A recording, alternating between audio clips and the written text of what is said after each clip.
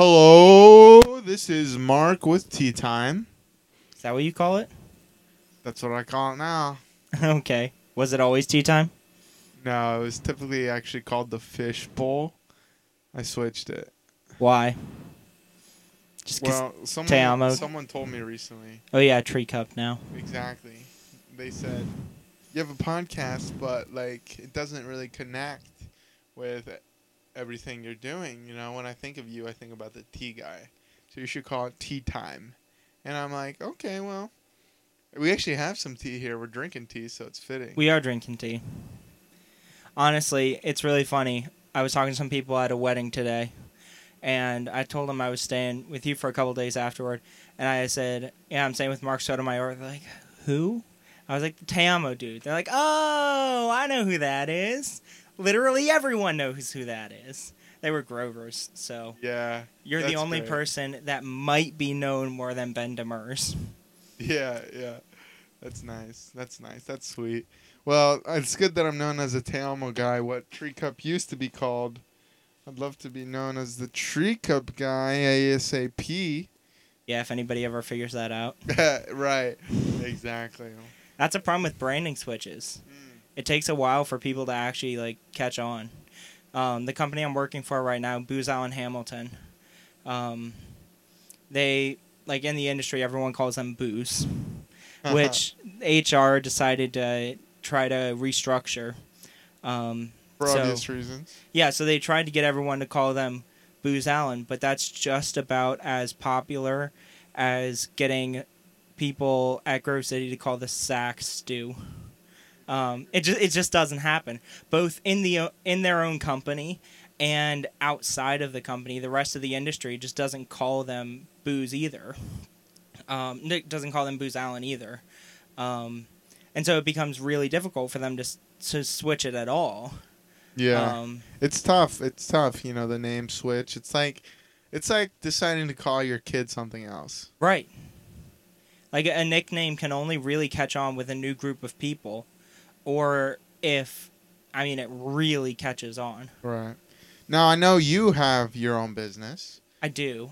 Me and you, Caleb, for the Tea Time audience, we have been roommates. Well, not roommates, suite mates. Yeah. Okay, so we live across a bathroom from each other. This past school year, my junior year, Caleb's sophomore year at Grove City College. Mm-hmm. So we were happy Grovers there, suiting together. It was fun. Yeah. And really got to know you. It was funny, whenever the year prior, my sophomore year, your freshman year, at the end of it, I remember you were wearing a trench coat, and it was roommate pick day. It's like... Was I wearing a trench coat that day? You were wearing a trench coat that day. Oh, gosh. It's imprinted into my mind. And then you're like, hey, can I room like with that you? Trench coat. Huh? I do like that trench coat. It is nice. Yeah. It is that. You worked it. It's funny because that's a really polarizing, coat. Because some people are like, you look like a pedophile, and some people are like, you look like a badass. Yeah. And there's no in between. Yeah. Either I'm a pedophile or I'm James Bond. There's no in between. It's more Sherlock Holmes than James Bond. Exactly. You know, I was polarized. That's for sure. I was polarized. And us entrepreneurs typically are polarizing. Exactly. Yeah, that's actually what, Ben Demers told me, the dude whose wedding you were at today. He said, Mark, you have just a very abrasive personality. Mm-hmm. And I'm like, what does abrasive... Well, I asked him 2 weeks later, what do you mean by abrasive? And then he's like, just, it can rub you right or it can rub you wrong. Well, I can tell you exactly what he meant. And a friend of mine, do you know John Walton? Yeah. Yeah, he was pointing this out to me today. We're both very forward people. We both tell each other and everybody else that we actually know and care about exactly what we think. We don't pull our punches. And honestly, I think we both honestly believe that's the best way to live. Because if you're not giving your honest feedback to people, then you really are lying to them long term. So Definitely an interesting thought there. Yeah, and both of us are very forward people. Neither of us are the people to pull our punches on literally anything. I mean, I just told you a couple minutes ago your new tea flavor is kind of eh. But Oh, I'm gonna have to make that recipe better. yeah, I mean, you're still working on it. There's a lot of room for improvement, but yeah, there's a lot of. I mean, tea is also just very preferential. Exactly. So, let's talk about your business. Okay.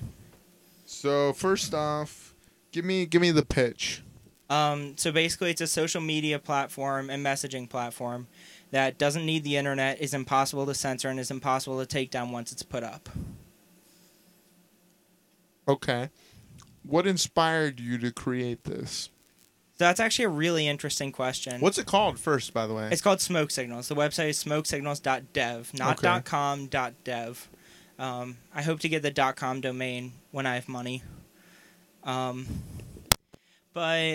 that's a good question. So I don't know. I can't really remember what the exact thing that inspired me to build the company from the get-go was, but I always knew I've always been an advocate of free speech. I've always really loved free and open dialogue. And it always has rubbed me the wrong way that so many countries don't have that. And so I had this original idea to just use peer-to-peer communication over the internet to essentially create that system where you had essentially a free speech platform that was impossible to censor. Then I realized, especially in countries like China, where they have a really robust firewall, they call it the Great Firewall of China, which I find entertaining. But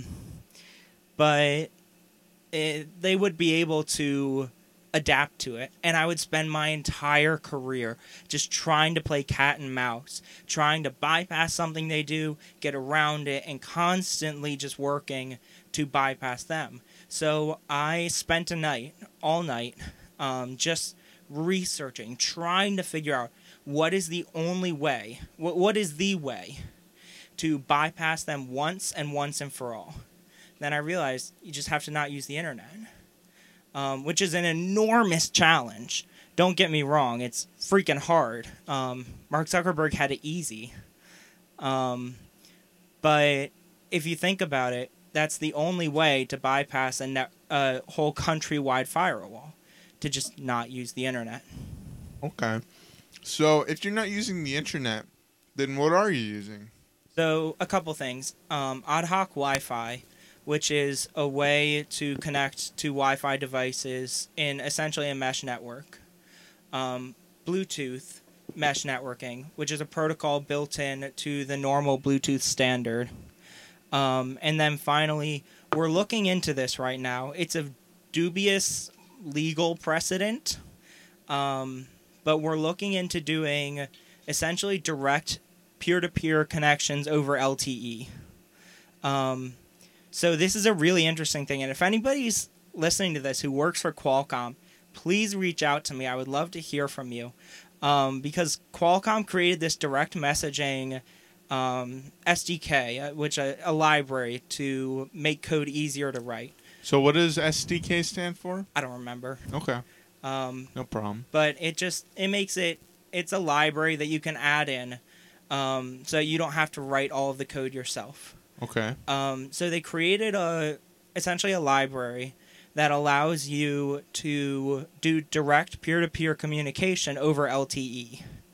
Then they did a DMCA takedown, which is a legal term for taking down copyrighted material. They did a DMCA takedown of a bunch of GitHub repos, which is a place that coders put up their code, in 2015, which is about the same time when this SDK just disappeared. Nobody has talked about it since. It has disappeared off the internet, except for one spot. There is a GitHub repository where they uploaded it, and then they removed it the same day. But you can go back to the older uploads and pull it down. So that's what we did. So we have the SDK, we have an API key to access it, but we don't want to get sued by Qualcomm. That is not what we're in the business of doing. But we would love to be able to use this API. So I'm hoping to reach out to my uncle at some point who worked for Qualcomm, and I really just need to get into contact with Qualcomm's legal department, because I don't want to get sued, but also this would be a tremendous improvement to its ability to work without the internet. It can work pretty well with the internet too. So in the United States, where there aren't censorship laws at this point, could be in the future, but at this point there aren't, it'll use the internet. But in China, it would be limited to the range of ad hoc Wi-Fi and Bluetooth mesh networking, which is at best around 50 meters. LTE direct connections could give us around 500 meters. Okay, so let me get this straight. You want to market the Chinese? Yes. Fantastic. That's really cool. I think. You ever want to go over there? No. Okay. I probably wouldn't make it back. Tell me about your strategy. In what way? Like, So be a little bit more specific. You're going to target China. Yeah, so... You're a white dude. Do you know any Mandarin? No, I have some friends who I'm going to talk to and really use them to try to impact the Chinese market. Are they Chinese? Yes. Oh, cool. David Chung. Oh, fantastic. He's my primary Chinese contact. I'm going to use him to help translate the app into Mandarin, and get it all translated properly. And I don't know exactly how I'm going to market it over the seas. I'm not a marketing expert. There are marketing experts who I will hire when I have money. That's actually something I'm looking into in the near future. I'm hoping to do fundraising. So if you know anyone or you're an investor, yes, hit me up. Hit him up. And yeah. his information will be in the description. Okay, now, for people like, wow, Caleb, like, that's quite the idea. And I don't quite know exactly what you said, but I trust you. You know, it sounds like some software for sure. Here is me playing harmonica.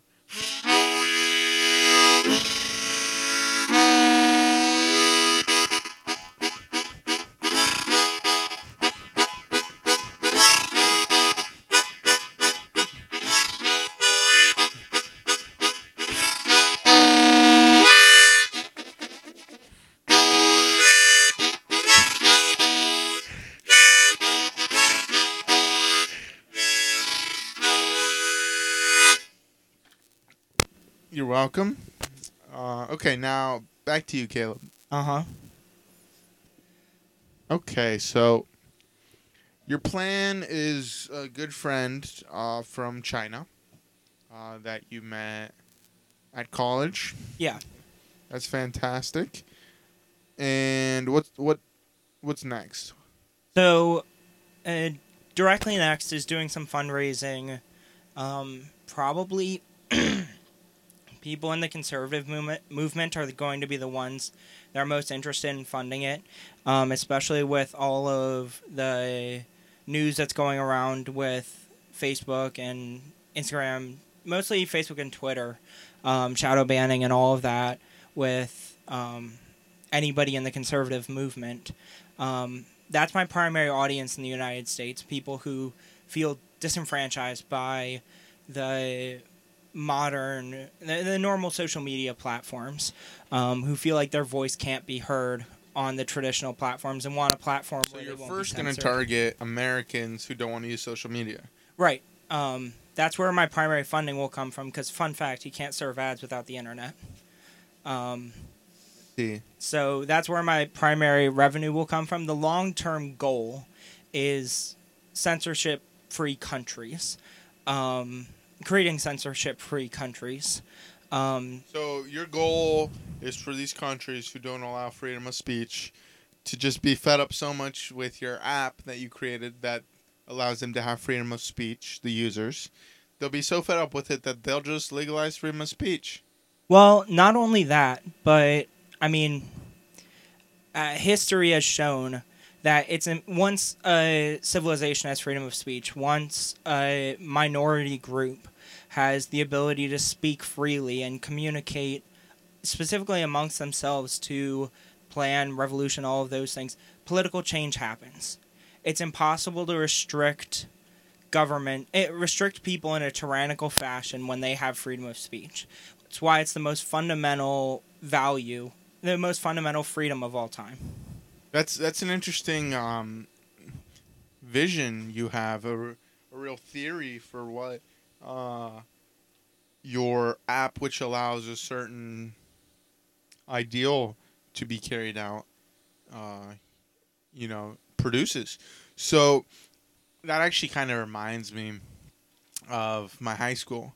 At my high school, they banned phones pretty much like the whole first half of the high school when I was there. You mean freshman, sophomore year? Yeah. Okay. So they banned phones, and eventually kids just started using their phones so much. There were so many kids at detention because of their phones, so many kids getting their phones taken away, parents complaining, kids complaining, people going to the board about phones, that they just eventually...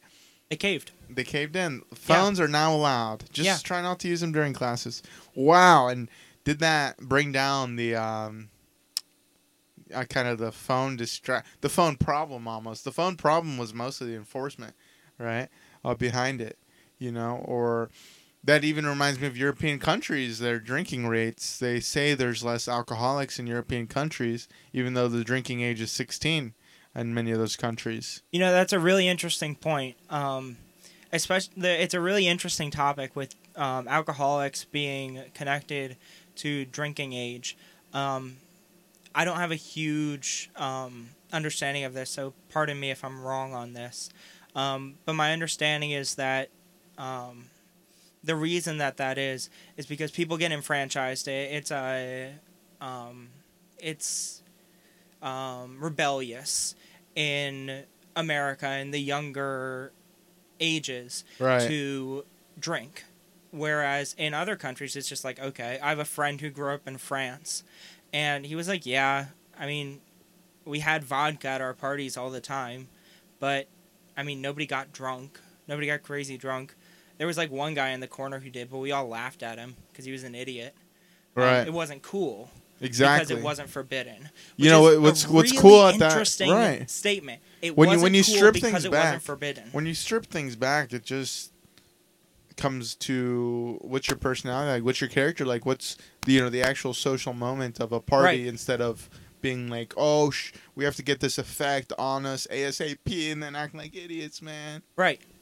It's wild how people act so much more responsibly when it's almost incentivizing bad behavior by making something forbidden, which can be fun. Anything that is forbidden becomes cool. That's one of the reasons marijuana use is higher in the United States than most other countries. Because it's so illegal in some states. Most states. Yeah. So yeah, because it's illegal. It's forbidden. It's rebellious. Exactly. Yeah, I can speak from firsthand experience. It's no way. Adds way more of a thrill. Yeah. When you're on almost going like all you're running from the law, kind of feels like you're Billy the Kid or something. Right. I mean, when people are driving underage. Those were thrills. Right. It's wild. It's super exciting. And once you get that license, it's fun, but it's not the same kind of fun. You have to drive super fast for it to be fun in the same way. Exactly. Extremes always get heightened. Driving when you're underage is really fun. Even if you're driving in a legal area where it's private property, it's still really fun because it still kind of feels forbidden. Exactly. You kind of get those your bowels start moving a little bit. You get a little bit of butterflies in your stomach. It's the adrenaline. People get it's an adrenaline high. Kind of makes you want to pee. I don't know about that. But honestly, biggest adrenaline high I ever had. I've told you about this before. I was driving, going about 70 in pouring rain, and someone swerves into me. I swerve to avoid them, and I spin out going 70 miles an hour. Bro. It was crazy. It's an act of God that I'm here right now. I ended up hitting somebody else, which counterbalanced my rotating momentum perfectly, such that I regained control of my car and was going straight again. But when I stepped out of my car, I just felt this pump in my chest, as I felt the adrenaline like course through my body. Because that's how you stay alive. That's what adrenaline is for. It's your body's instinct to keep you alive in situations like that. And it was necessary. I mean, I wouldn't have survived. Time like slowed down. Right. I was perpendicular that. to traffic, going 20 miles an hour where they're all going 70. One time in elementary school, I was sitting next to this dude, another kid, during lunch, and I'm talking to these people in front of me. He's right directly to the right of me, and he goes for my glasses. I can see my peripheral, and he's like trying to yank off my glasses. And then I put my hand over the one half of my glasses. Yeah. To keep them held down. Yeah. You know, kids used to steal my glasses when I was younger. Really? Shocker. Yeah. You had glasses. That's how it works. Yeah, I had braces too. It didn't, and zits. Oof. So kind of had the whole. You've cleaned up a little bit. Rocking. I cleaned up a little bit. Just a little bit. But and then in the middle of my glasses, it just snapped right. Oof. From both, and I could remember that adrenaline just coursing through me. Yeah. It's like time slowed down. I remember, all the fellow students looking at me like, "Oh my gosh!" And I remember that slow motion. Anger and fear. Right. Anger and fear is what really triggers adrenaline in that kind of way. And the funny thing is, like, I should have been terrified, but what was going through my head during that accident was, don't get in a car accident, don't get in a car accident, don't hit anybody, because you don't want to pay more for insurance. It was a life and death situation. My subconscious knew that, which is why I had adrenaline flowing through me. But my conscience was like, yeah, you don't want to pay more for car insurance. Like, yeah, you don't want to hit anybody. Well, logic and logic goes a long way in any situation. So that's probably good. Also, just quick thinking and the ability to react well. Being a good driver helps. I maintain that the best drivers are not those who drive the speed limit. People always tell me, oh, you're a good driver if you drive the speed limit. No, disagree. BS. I'm a great driver. I never drive the speed limit. Right. So people who can respond to situations quickly are good drivers. And people who respond to situations quickly are typically those who drive fast because they feel more comfortable doing that. Don't tell me that people who drive the Daytona 500 drive the speed limit when they're on the road. Don't even tell me that. Right. There's no way. And difficult. They're the best drivers on the road, I guarantee it. It would definitely be difficult to go from 200, 300 miles an hour to, like, I don't know, 65. Yeah. That'd be tough. Yeah, no. Different worlds, really. I mean, you might just get driven by somebody else. That's what I'd do. Because I would get hecka speeding tickets. If I'm used to going 200, and then I have to go, oh no, I have to go 65. Like, no. I'd end up going, like, at least 120. Good point. I'd just get an Uber everywhere. Also, they have the money to do that. So, Caleb. Yeah. You just dropped out of college. I did. Now, I was present during your journey and decision towards making this huge decision, really. Why don't you tell the Tea Time audience about how you came to that decision and, where you're at now with it? So, I spent a lot of time thinking about it, and I just kind of came to the conclusion that either I can do school well or I can work on my company well. And my life, in my life on the whole, I seek to do things with excellence, as I think all of us should. And if I can't do something with excellence, it really bothers me. So I realized that there's no way I could possibly build a company with excellence and be a student with excellence at the same time.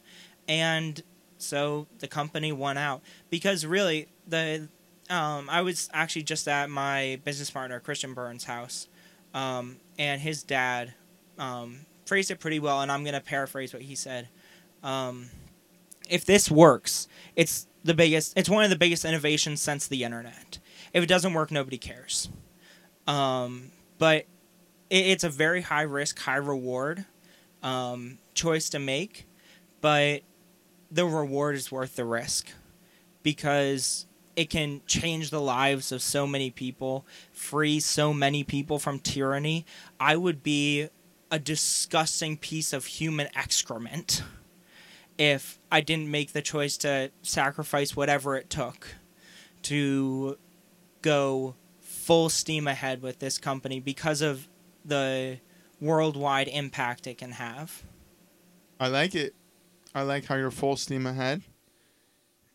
The road will be difficult, however. Oh, absolutely. With a strong why you do it,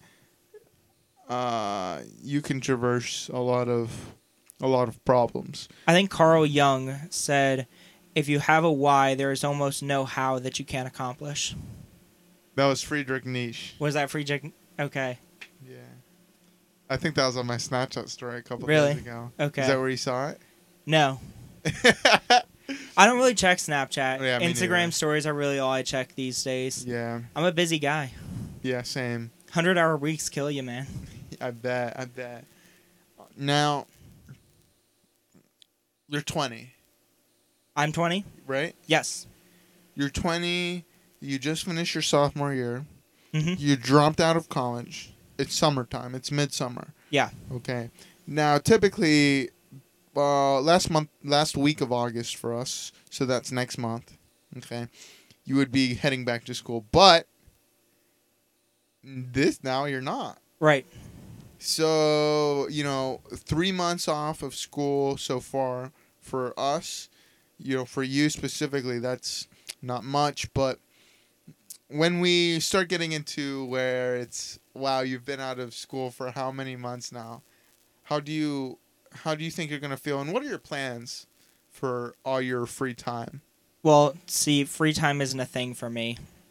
I spend every waking second that I'm not... Okay, so I'm going to address the free time portion first, and you're going to remind me of the other portion because I already forgot what it was after I assess the free time portion. I'm a very industrious person, so I hate wasting any time. Every second of my life has to be pushing towards some goal. And so I've categorized my life into essentially 4 segments, and I've trained myself to see each of them as accomplishing particular goals. First is God. Second is friends. Third is coding. And fourth is dancing.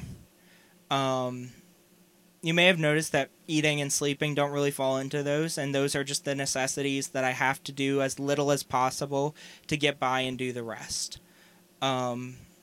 So if it falls within those 4 categories, I will spend my time doing it. I tend to lean toward coding for my company as the top priority. I do need to make time for God and things like that. I know it's kind of a joke, making time for the person who made time. But it's still a problem when you have the kind of schedule that I do. So free time isn't really a thing because I regiment my schedule so vigorously that everything has to be for a purpose. When I'm hanging out with my friends, I see that as a way to build relationships. Building relationships is the goal. Hanging out with them, I mean, that's all right, but relationships are the goal. There always has to be some agenda that I'm building. That's a good goal. Something building up. What was your other question? What are you going to spend your time doing? Yeah, just coding and all of those 4 things. Currently, you have that internship at Booz Allen. Yeah. Or Booz, as you were talking about. Yeah. Will that end? Yeah, so that's going to end on August 15th. Okay. And after that, I hope to raise enough funding that I can just go full-time into Smoke Signals, my company. That is the goal. I would love to just go straight into that. If that doesn't happen, I'll get a job. But if I can, I'd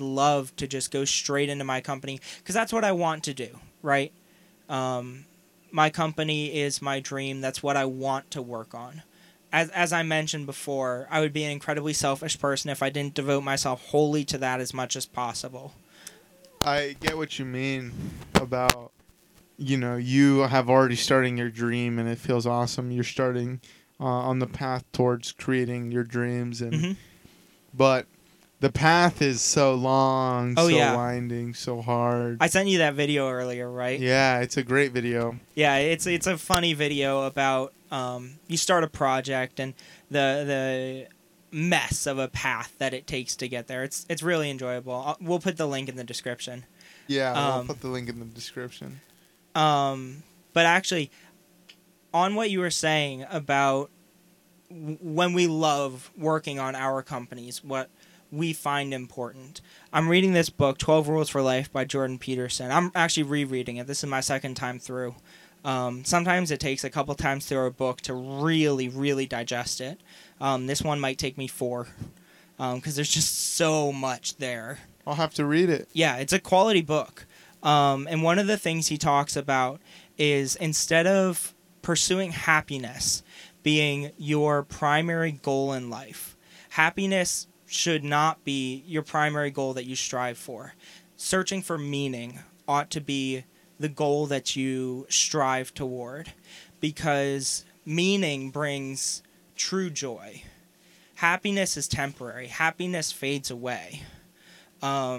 Meaning lasts forever.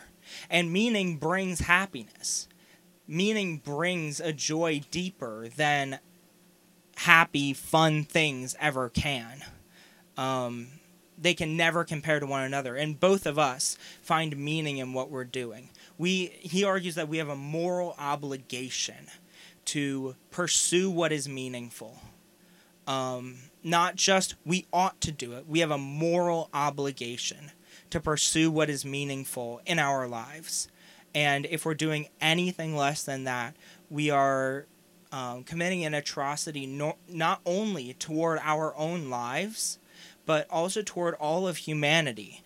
Because another thing he talks about that's really interesting, that's actually really powerful, is every single action that is taken in all of life either takes us toward heaven or hell. Every single interaction you have with every single human being, every single way you use every single bit of your time is fundamentally important in the grand scheme of the world. It is a travesty the way that we seem to devalue our time, because everything has a lasting impact. Let's say you talk to someone in the line as you're at Walmart. Yeah. And comment on their outfit. It makes them really happy, makes their day. Then they go and interact with their kids, and they're able to support their kids in a way that they probably weren't able to before, because they have that really positive attitude. And then their kids impact other kids. Then it just keeps going out. And the one interaction that you make with one person has astronomical impacts on all of humanity. And if you have a negative interaction with that person, it is just as impactful. That's intense. Yeah. It's really, really demanding of you that you really be responsible and take action in your life toward a powerful, meaningful motive, because otherwise you are actually bringing the world directly toward hell, which is an astonishingly brutal statement, but at the same time, pretty accurate, and I think it's true. Wow. Okay. So you find a lot of obligation in what you've chosen to do with your venture. You were talking earlier how you feel almost morally obligated to do something at this scale. So tell me a little bit more about just more about that whole concept, that whole why you have behind you. Yeah. For the past,